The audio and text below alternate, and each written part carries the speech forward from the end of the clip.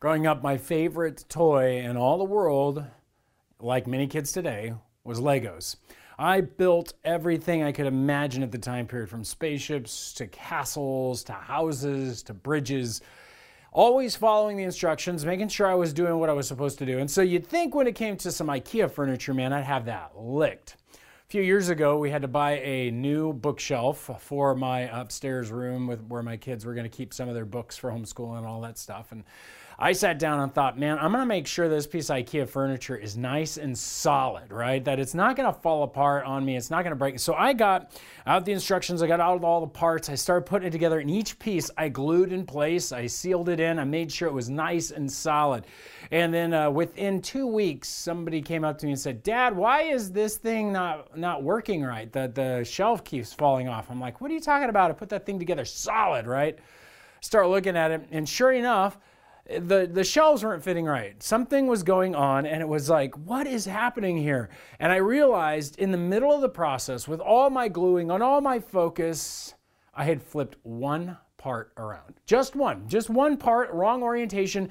And from that point on, this shelf has leaned and books have fallen. I've added all kinds of aspects to it to keep the shelves up. I mean, big old eye rings and you name it. I've nearly done everything but tear this thing apart and rebuild it. Because it's always better to assemble something correctly the first time than to have to assemble it again. That's why over Christmas, many of you saw that sign on the box, Son Assembly Required, and you're going, man, that means I've got some work to do. Sure enough, this is the same case with churches. Look, churches are best built right the first time, making sure we get it right. But there are always cases. There are always instances and situations where you're going to have to go back and begin to rebuild. Go back and begin to put things back in order because we're human beings. We're sinful. Things fall apart. And this is exactly what we see, not only here at Olive Branch as we're working through some things, but also in 1 Timothy. And while we're considering how we come out of COVID, how we come out of these scenarios, how we come back to rebuild Olive Branch as God intends us to be and what it looks like as we reopen doors and do all these kinds of things, we are going to be examining this concept here in 1 Timothy chapter 1. I want you guys to grab your Bibles, open it up, and join with me there right at home, and you're going to engage today in the whole process. Please don't leave this online experience until you've gone through the whole thing, even after the message. But right now, grab your Bible, open it up to 1 Timothy chapter 1. We're looking at verses 18 through 2:15 today, and we're starting off with this. It's a reminder that the church in Ephesus was having some problems of its own, had already been assembled by Paul, had already been put together, and now he leaves Timothy. And Timothy's job is to remain and charge certain persons not to cause confusions and to be speaking about the law in a way that creates them to be distracted. And as we looked at that in our last series in 1 Timothy, we saw we can get distracted by all kinds of good things and bad things and controversies and all this stuff. And what we want to do is keep focused on the gospel. And so he tells Timothy this, and just kind of a reminder, it's a good summation. It ends like this: this charge I entrust to you, Timothy, my child, in accordance with the prophecies previously made about you, that by them you may wage the good warfare. Now, this seems pretty serious. He's like, wait, okay, you got to wage a good warfare? Yeah, holding fast to a good conscience. And he's like, hey, listen, I've left you to challenge these false teachers. I've left you to tell these leaders to go. And you need to do this by holding faith and a good conscience, because by rejecting this good faith, this faith and good conscience, some have made a shipwreck of their faith, among whom are Hymenaeus and Alexander, who I have handed over to Satan, that they may learn not to blaspheme. Fascinating. In fact, Timothy is to remove these false teachers. Paul's already removed these two guys. In fact, we learn about Hymenaeus in 2 Timothy, and it actually reads this way: among them are Hymenaeus and Philistus, who have swerved from the truth, saying the resurrection has already happened. These guys were already teaching that Jesus had resurrected everybody, that it is all over. We were in the end times, and this actual false teaching continues to exist today. But Paul was saying, these guys have swerved from the faith. We need to remove them. We're done. You've got to set aside any of these false teachers that are causing problems, Timothy, and we need to deal with this. Now, this is hard. Timothy's facing something difficult. Think about this. Hymenaeus and Alexander are somebody's pastor, some house church's teacher. These people have been there when they were sick. These people have prayed over them. They possibly did weddings. They possibly were there in the middle of a crisis for somebody, giving money, raising an offering, serving communion, making baptism proclamations over these people. Hymenaeus and Alexander are people's beloved leaders, and their false teaching has led them astray. And so when Timothy is going to come in to deal with guys like Hymenaeus and Alexander, when Timothy is going to come in to deal with these beloved teachers and pastors and remove them, guys, guarantee you, it is not going to be easy. If you're dealing with somebody in your small group and you're telling them that's a false teaching and they're not listening and you have to remove them, it is going to cause problems. If it's in the church and we have to remove a leader, we have to remove a pastor, we have to remove an elder, when something like that has to happen because of false teaching, man, it wages war on your soul. Satan's there to split the church up. It's sort of like having that unit that I built suddenly not work because one piece has become out of order. I'm going to have to tear the whole thing apart to get that one piece out. It's going to cause destruction. It's no wonder Paul tells him, listen, Timothy, you've got to do this. You've got to heal the church. You got to rebuild the church. There's going to be some assembly required, but you got to do it without losing your faith because it is difficult. To be told that you're a mean person, be told that you're heartless or that your theology, you're wrong and you should be removed, and all these kinds of things that happen when these kind of confrontations occur. It's always difficult because the enemy wants to divide. The enemy wants to destroy. And so it's hard when we walk and see false teachers and other teachers begin to push this in. And you don't want to lose your faith. You don't want the church to lose their faith. Because the church can lose their faith. People can begin to feel frustrated and begin to go, wait a minute, what's going on with my church? And in our culture, we just jump ship and go somewhere else. We don't even give it a chance to fight through the situation. And it's just historically been difficult. It has been so in the mainline churches, in the mainline denominations, as liberalism and the idea of Jesus not having resurrected from the dead, as the Bible's a nice book and all, but we want to do the morals, we don't care about the spiritual. When this kind of stuff began to rise, and it was from good logical thinking and scholars and stuff like this, what happened was the conservative side, those who wanted to hold to the classic faith, couldn't stick it out, they left. And now those churches are pretty much not even Christian churches.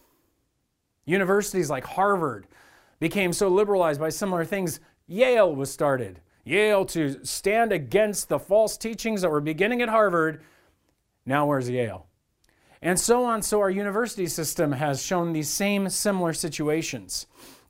What we see is that this entire movement is never easy. It can kill the soul of a church. It can harm things. It disassembles the church. So when Timothy comes in, he's having to reassemble the church. And in a similar way, and not in a false teaching manner, but in a similar way, we've had struggles here at Olive Branch. Some people have been listening to teachers that aren't from the church. You can listen to online podcasts. You can listen to various social media groups. And to be honest, there are podcasts out there telling you if your pastor doesn't say these specific words, you need to leave. Now, if I've ever heard something satanic, that's it. He doesn't tell you go talk to your pastor. He doesn't say go deal with the things, go talk to your elders. And then he tells you just leave. That's divisive. That's broken. And these people aren't being challenged because they're not in their churches. They're other pastors doing their deal. And what happens is suddenly we see that we've got an issue here. It brings disunity as we have to deal with these things, especially in our culture where we can just up and go. Now here at Olive Branch, we've had some people up and go because of these kinds of other influences and people and the unsettling of COVID and these kind of things. And in a real way, we've got to reassemble. We've got to regather and put some pieces back together and refocus ourselves not on the distractions of all the other things that are happening in our culture, but to stay fixated upon the gospel of Jesus Christ. But how do we go in when we've had people leaving, when we've had leaders and things like this going on out in our culture? Well, the answer is very clear that Paul gives us. First and foremost, he says, if you're going to rebuild, if you're going to reassemble, if you're going to do this assembly thing right, we assemble the people to pray. We assemble the people to pray. We have got to assemble to pray together. We've got to fixate and focus on that prayer. Now, what I love about this is that Paul makes this absolutely clear. He actually says, first of all then, I urge supplications prayers, intercession, and thanksgiving be made for all people, right? For kings and for all in high positions, that we may lead peaceful and quiet lives, godly and dignified in every way. So we'll just pause right there. This is huge. Paul says, first of all, above all other things, we need to pray. We need to assemble together to pray. And this is what the church is supposed to do above all other things, is waste some time in prayer. And I use that term, waste some time, because Paul is very clear. Man, you guys need to pray. You go, well, no, that's Timothy. Timothy's the one who needs to go be praying, not the people. Well, again, as we've said, this is a leadership book. And as the leader goes, so goes the congregation. Yes, I, the elders, and our staff, we should be wasting time praying for the church. And we're going to be growing in that and developing that even more in our lives, because if this is first and foremost in the assembly of the church, then we need to be doing this. And we as a congregation need to be praying for the church and all these different things. First and foremost, prayer is on the top list of the priorities of reassembling a church in the middle of difficulty. And this is huge because it seems like a big waste of time. I keep using that because we are a fast-paced people in being asked to do a slow-paced thing, right? We're a fast-paced people who want to get out there and do stuff. Years ago, I stood next to an atheist, and he made this simple complaint about prayer. He said, oh, all you Christians, you all want to pray, but you don't want to do anything. Now, I think he is very ignorant of how much Christianity and Christians do. But the thing is that he is also ignorant how much we probably actually pray. To be quite honest, many of us find prayer a difficult thing. We find it something that isn't on our top priority because we do feel like, man, this just wastes time. I can get up and go do that. Why would I ask God for it? Why would I ask God for help here when I can get up, solve my own problems, solve these situations? You know, I can solve my own marriage. I'll get counseling. I'll go put some money in the bank. I'll go get a loan. Yes, absolutely. We can do these things, but that doesn't mean we don't pray. It doesn't mean that we do it in our own power, and it doesn't mean that we ignore the God who grants us these gifts and these things. Now, I believe that if we're going to waste some time in prayer, we're going to waste some time today in prayer, we're going to waste some time on our knees, God's going to redeem the time. I've seen it over and over. The days I start myself on my knees are the days that it seems everything else lines up quickly, and I have more focus and more energy. That's anecdotal, but I've met many people who feel the same. God helps fixate us upon Himself and enables us to do the things we need to do when we waste that time in prayer. And I guess what I'm saying is it's not a waste. God redeems it every single time. Second, it's a difficult thing, again, because we are a fast-paced people. In a world where there was no television, in a world where entertainments were low, in a world where, yes, these kind of things aren't really around. Man, prayer was a time that you could sit back and focus. You had moments of silence, but even then they said it was too fast-paced. Even then they felt like it was too busy. Prayer has always been something you had to dedicate to. Just like a marriage, you've got to set apart time to have a date. You've got to set apart time to have conversations. Just as parents, you have to set apart time to hang out with your kids. You can't just give it all to work. You can't just give it all to play. And it's hard in our distracted culture to stop and set apart time with God. Even if it begins with 10 minutes. Even if it starts, you'll find those 10 minutes fly by as you sit on your knees or you sit on and with your head bowed in prayer. 10 minutes is something that's not going to be a wasted time. It's going to be powerful as it begins to grow. And it also slows us down. And it reminds us of one true thing. Guys, we are dependent upon God. This is why it's first. It reminds us our dependence is not upon what we can do and our power and all the gifts in the church and all. It starts with prayer. God, we are dependent upon you. We have access to you. You can act through us. You can empower us. You can bring whatever we need. You are the one who can bring the unity we seek. You are the one who can remove these people. You are the one who can shape and change our lives. And when a church gets on its knees in prayer on a regular basis, what we will find is that we become a people dependent upon God. So we need to see that we're going to launch out this year with some times of prayer. And when we call out for a time of prayer in a midweek service, or we call out for prayer in the middle of the week or on a Sunday night, man, we should come. It should not be the least attended service. It should be the most attended service. Even if you attend for 20 minutes, even if you come just to pray for some time, to pray for the church, to pray for the nations, to pray for whatever it is we're praying for, we should be praying as a church. First of all, that's how it works. Second, I want to remind us that when I say this word prayer, we're not just talking about talking to God. Prayer is way more than just quote unquote talking to God. All right, and that's important because there has been a tendency to turn prayer away from a dedicated activity into just a random talking to God. Well, I talk to God all the time during the day. You know, when I smash my thumb, oh God, that hurts. You know, that's not talking to God. Okay, that's not how that works.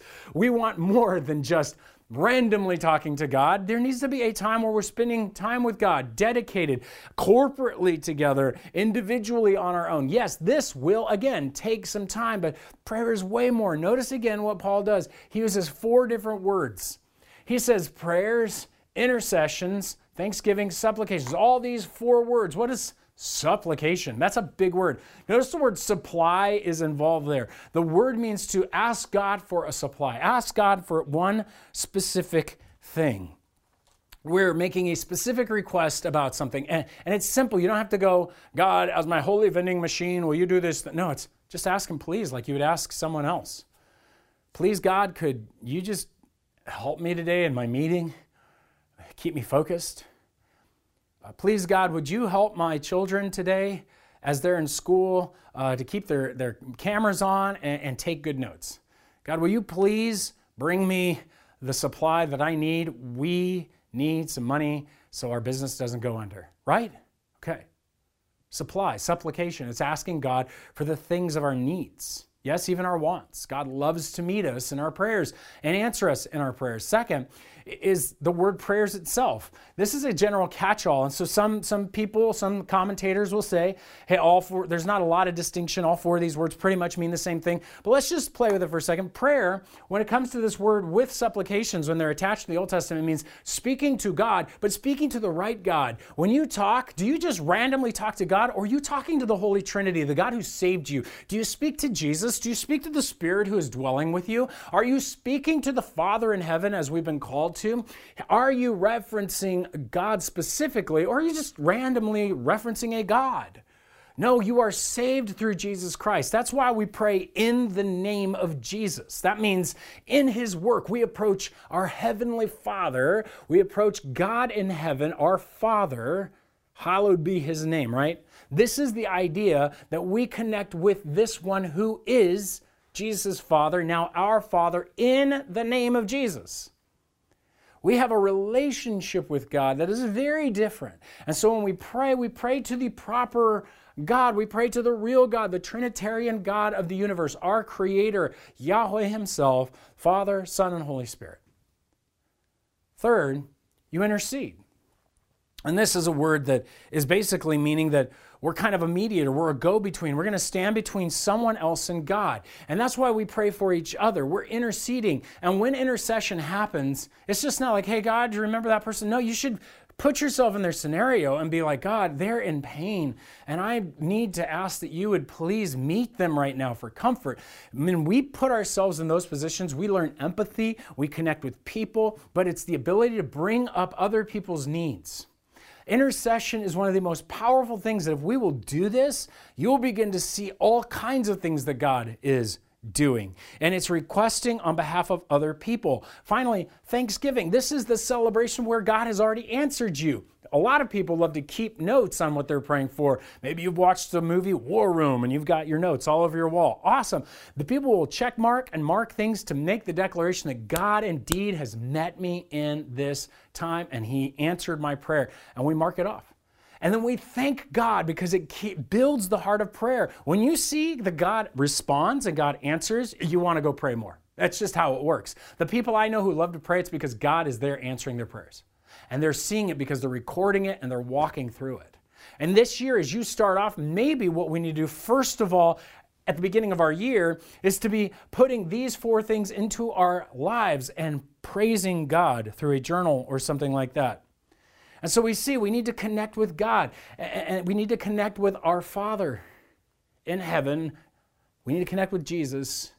We need to be in prayer. But here's another thing. When we come, we need to come as if he's a real person. It's really what's behind this. We connect with God. Jesus taught us to pray, "Our Father in heaven, hallowed be your name," right? So we're coming to a real person. I've had this conversation with a couple of guys I'm discipling, and we all agree it is difficult to remember that God's not an idea, that our Father, that Yahweh himself, that Jesus is a real person. And we need to sit and speak to him as a real person because he is a true real person. He's not our buddy. He's not an idea. He is the King of the universe. He is our Father. And so there's a tension there that we come to. We can come to God and we can accidentally treat him like an idea or even a vending machine. God, give me this and I'll do this. This isn't a bargain. What you're doing is you're coming to the sovereign and only King of all sovereigns, right? We come to him and we say, would you please hear my petition? We're able to come because of what Jesus did, but we come with respect because he's our King, but a familiarity, a connection because he is our Father. We know he would love to answer our prayers, and he can.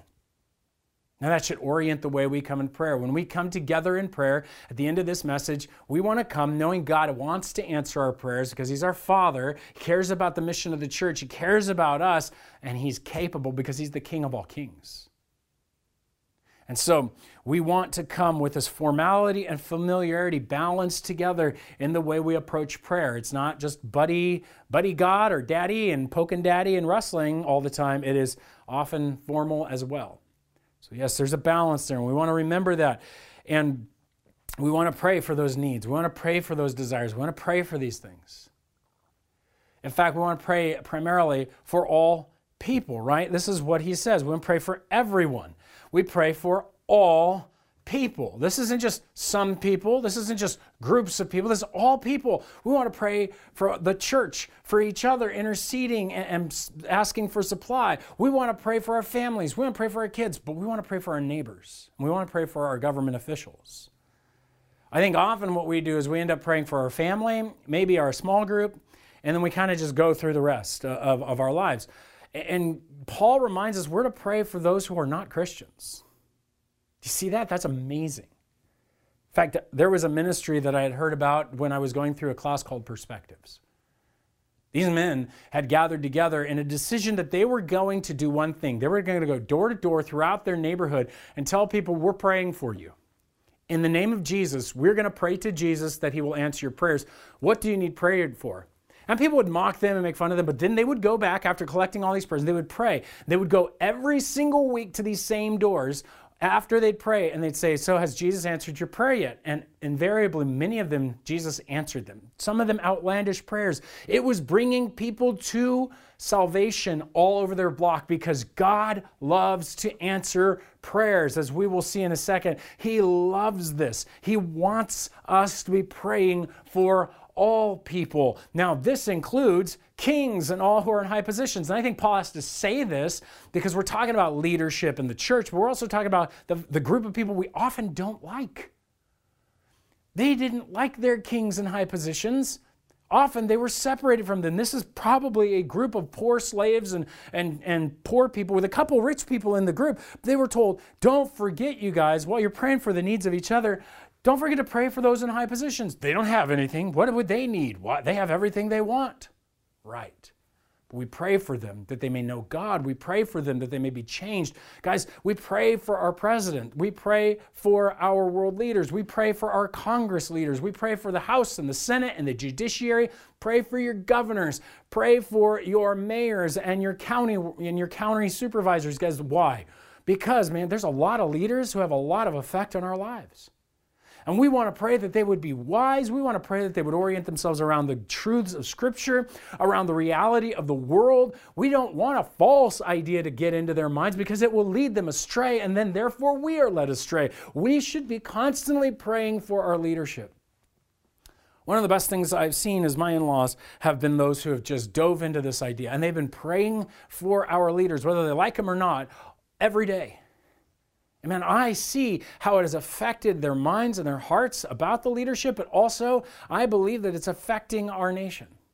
because they are willing to spend time on their knees lifting these people up. I think we all should be doing this. We should all be in this situation where we're praying for our enemies. We're praying for our persecutors. We're praying for all those around us, even these false teachers. It's all people with kings. And what's the purpose of this? Why would we do all this? That we may lead a peaceful and quiet life. Now, that's not what we wanted.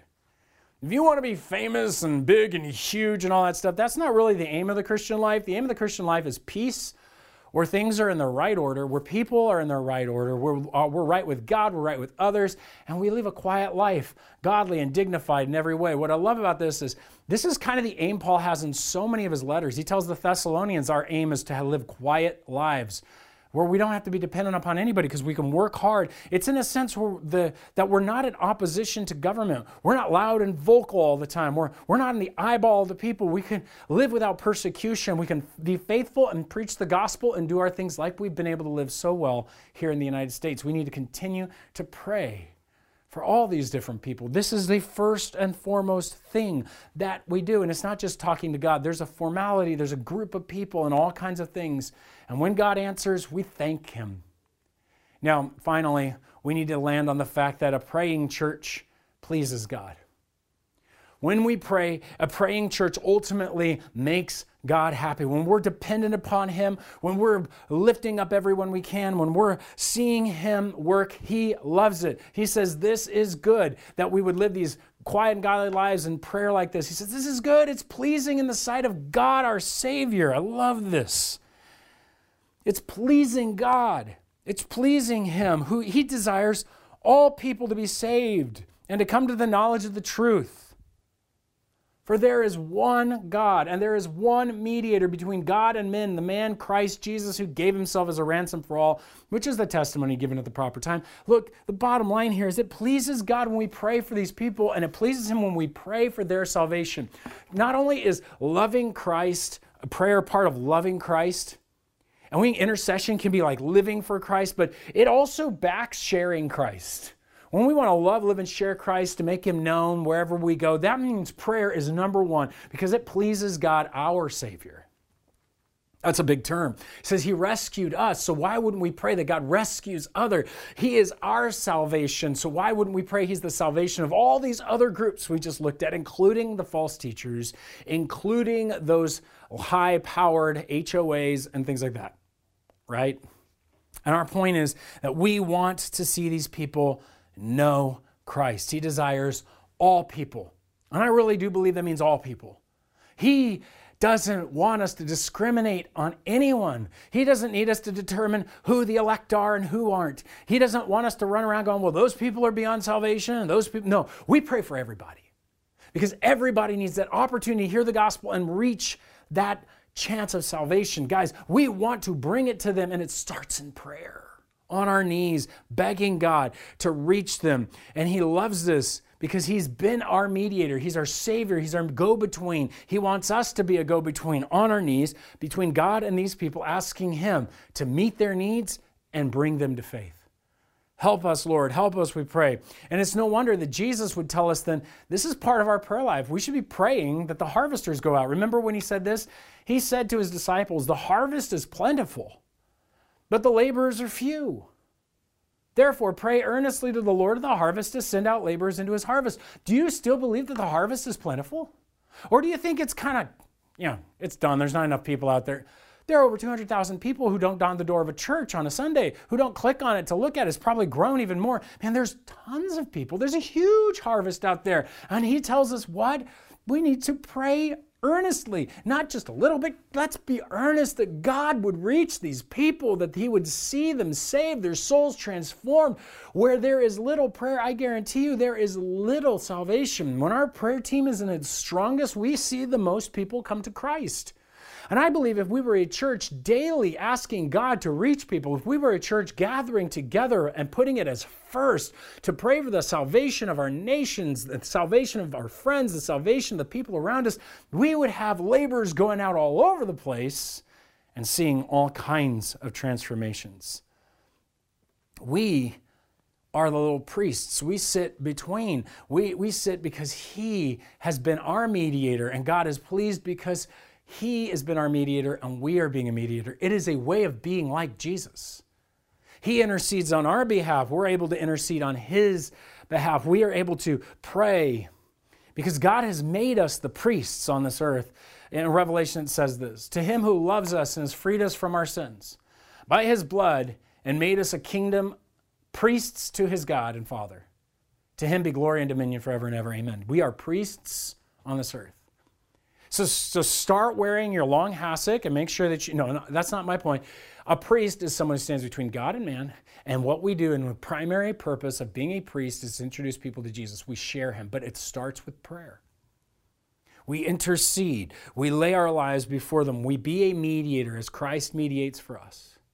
And at the beginning of this year, if there's anything that we need to do, it is the beginning of, first of all, pray. So what we're going to do is we're going to enter into a time of prayer as we continue forward here in this service online. So do not click off. Listen to the music. Allow it to prime you. Allow it to be part of this prayer time. Music is just written prayers, let's be honest. And what we have a chance to do is then we're going to pray for our government. Then we're going to do a song. We're going to pray then for our neighbors and our church.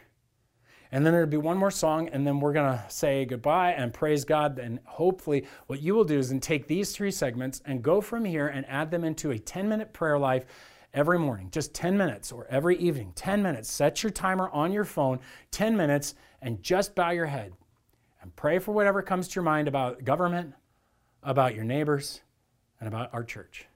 And let's see what God begins to do, because he longs to see everyone saved. He longs to see his church assembled. And guys, it begins with prayer. It's going to be hard, but there is some assembly required. Let's begin with some prayer. Heavenly Father, we ask that you would meet us now as we pray. While some of us are engaging online right now live, others of us are engaging at a future time when we're watching this on demand, we ask that you would hear our prayers and that you would begin to motivate us and move us to lifting up all of those who are in our government right now. And so, God, would you just take these next 30 seconds and hear our prayers? So if you're watching this, go ahead. Just lift up our president, our government, our Congress, and our government, our state government.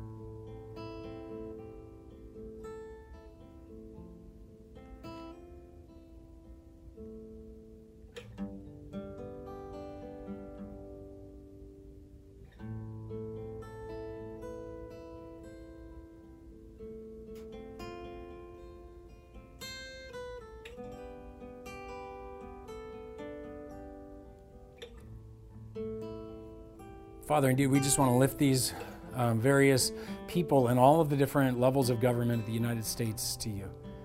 We ask that you'd give them wisdom. We ask that you would allow them to put not their political ideology before the people they are to serve. We pray that you would allow your word and your gospel to begin to run through the Senate, run through Congress, run through the Capitol, run through our entire political system like COVID did. God, that it would just transform hearts and bring about a glorious, glorious knowledge of you, and that we would see revival in our government.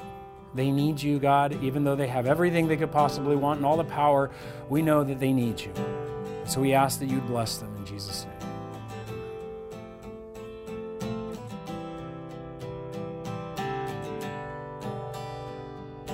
Water you turned into wine. Open the eyes of the blind. There's no one like you. None like you. Into the darkness you shine. Out of the ashes we rise. There's no one like you. None like you. Our God is greater. Our God is stronger. God, you are higher than any other. Our God is healer, awesome in power. Our God, yeah.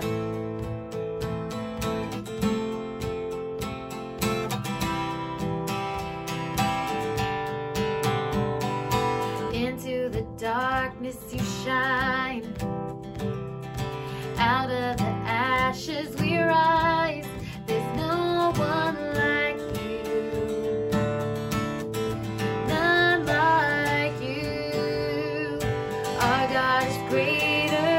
Our God is stronger. God, you are higher than any other. Our God is healer, awesome in power. Our God, our God. Our God is greater. Our God is stronger.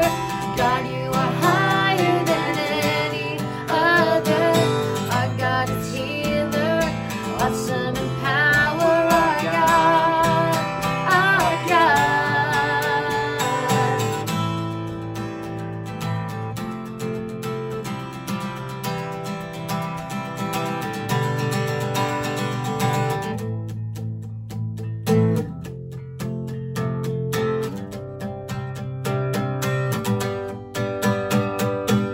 And if our God is for us, then who could ever stop us? And if our God is with us, then what could stand against? And if our God is for us, then who could ever stop us? And if our God is with us, then what could stand against?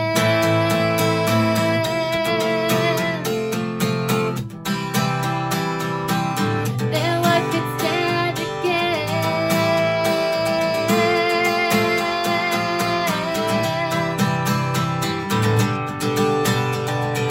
Our God is greater, our God is stronger. God, you are higher than any other. Our God is healer, awesome in power. Our God, our God.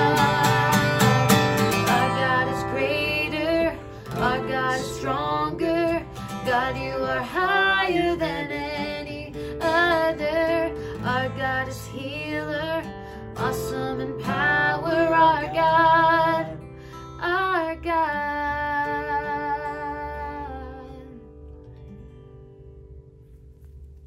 We're going to move into a time where we're going to pray for our neighbors. Now, when I talk about neighbors, I mean those who dwell near you. That could be your next door neighbors, that could be your coworkers, that could even potentially just be people that you know in your jogging groups or your gym.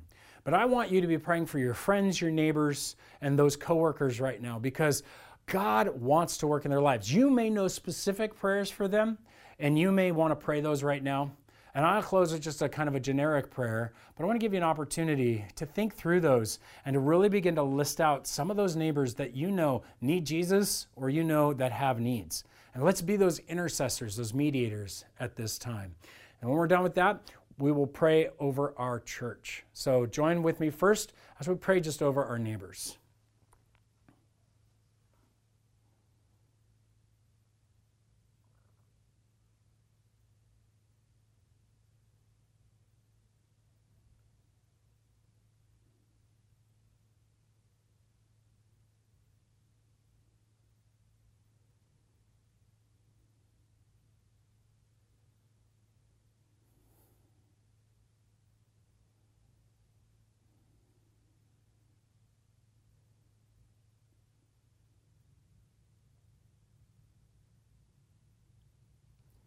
Finally, we're going to pray for our church.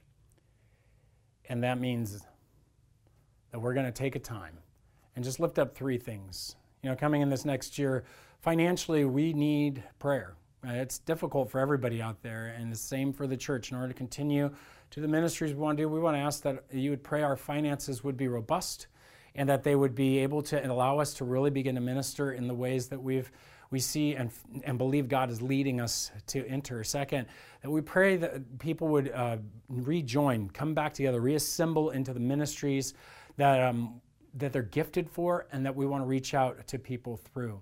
And finally, we just want to pray for a sense of just health of the gospel itself, that we would be outreach oriented and that we would begin to see people come to know Jesus. That's our prayer, to love, live, and share Christ, that these things would happen. And so would you just join me as I'm going to just pray over our church together? And so you just pray with me. Would you bow your heads? Father, we bring up to you not just our neighbors, and we thank you for them and just these prayer requests that were so detailed, intimate to our own areas. But we want to now lift Olive Branch to you. And God, we ask that you would indeed aid us in the finances, that you would supply the needs for the ministry that we desire to do, for the things that you've called us to do, that you'd also bring about the people with their gifts to fill in the slots to do great ministry, from arts and music, technology, God, to the very ability to write and to just minister and be kind. And there's so much now that is in front of us. We long that you would allow us to connect with one another and to build these groups up into community, to where we are meeting together. God, rebirth our small groups and enable us to have an outreach, a stretching outreach that is beyond anything we could have imagined, and that many people would come to know your name because we are reaching out as a church together into this neighborhood, into this place we love called Corona. We thank you for what you've given to us. We ask you to meet us in these things. Be exalted, we pray, in our church. We thank you that you hear us, Father. It is in the name of Jesus we do pray. Amen.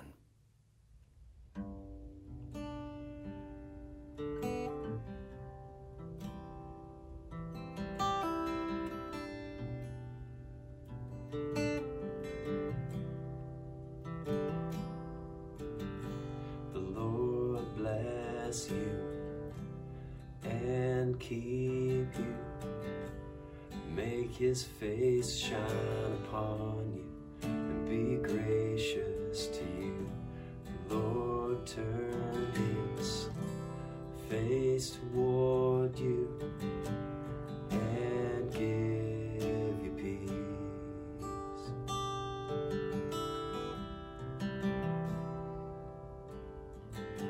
The Lord bless you and keep you.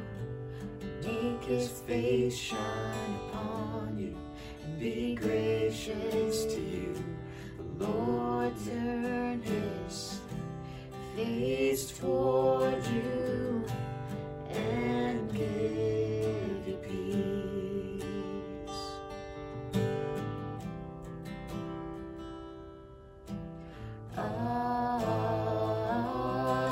Amen. Amen. Amen. Amen.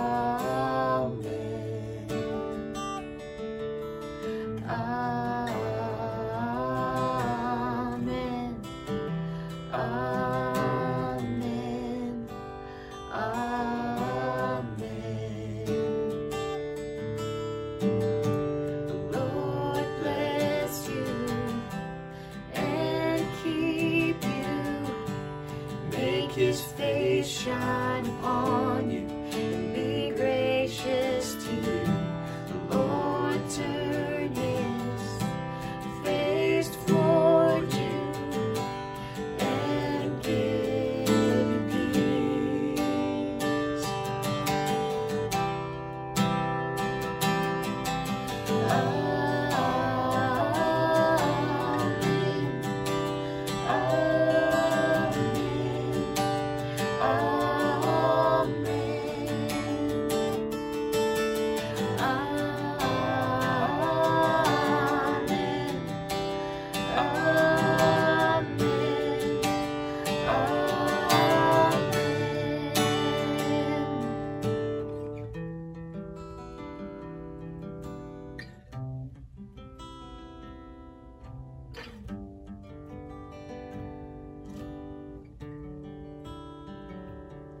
May his favor be upon you and 1,000 generations, and your family and your children and their children and their children. May his favor be upon you and 1,000 generations, and your family and your children and their children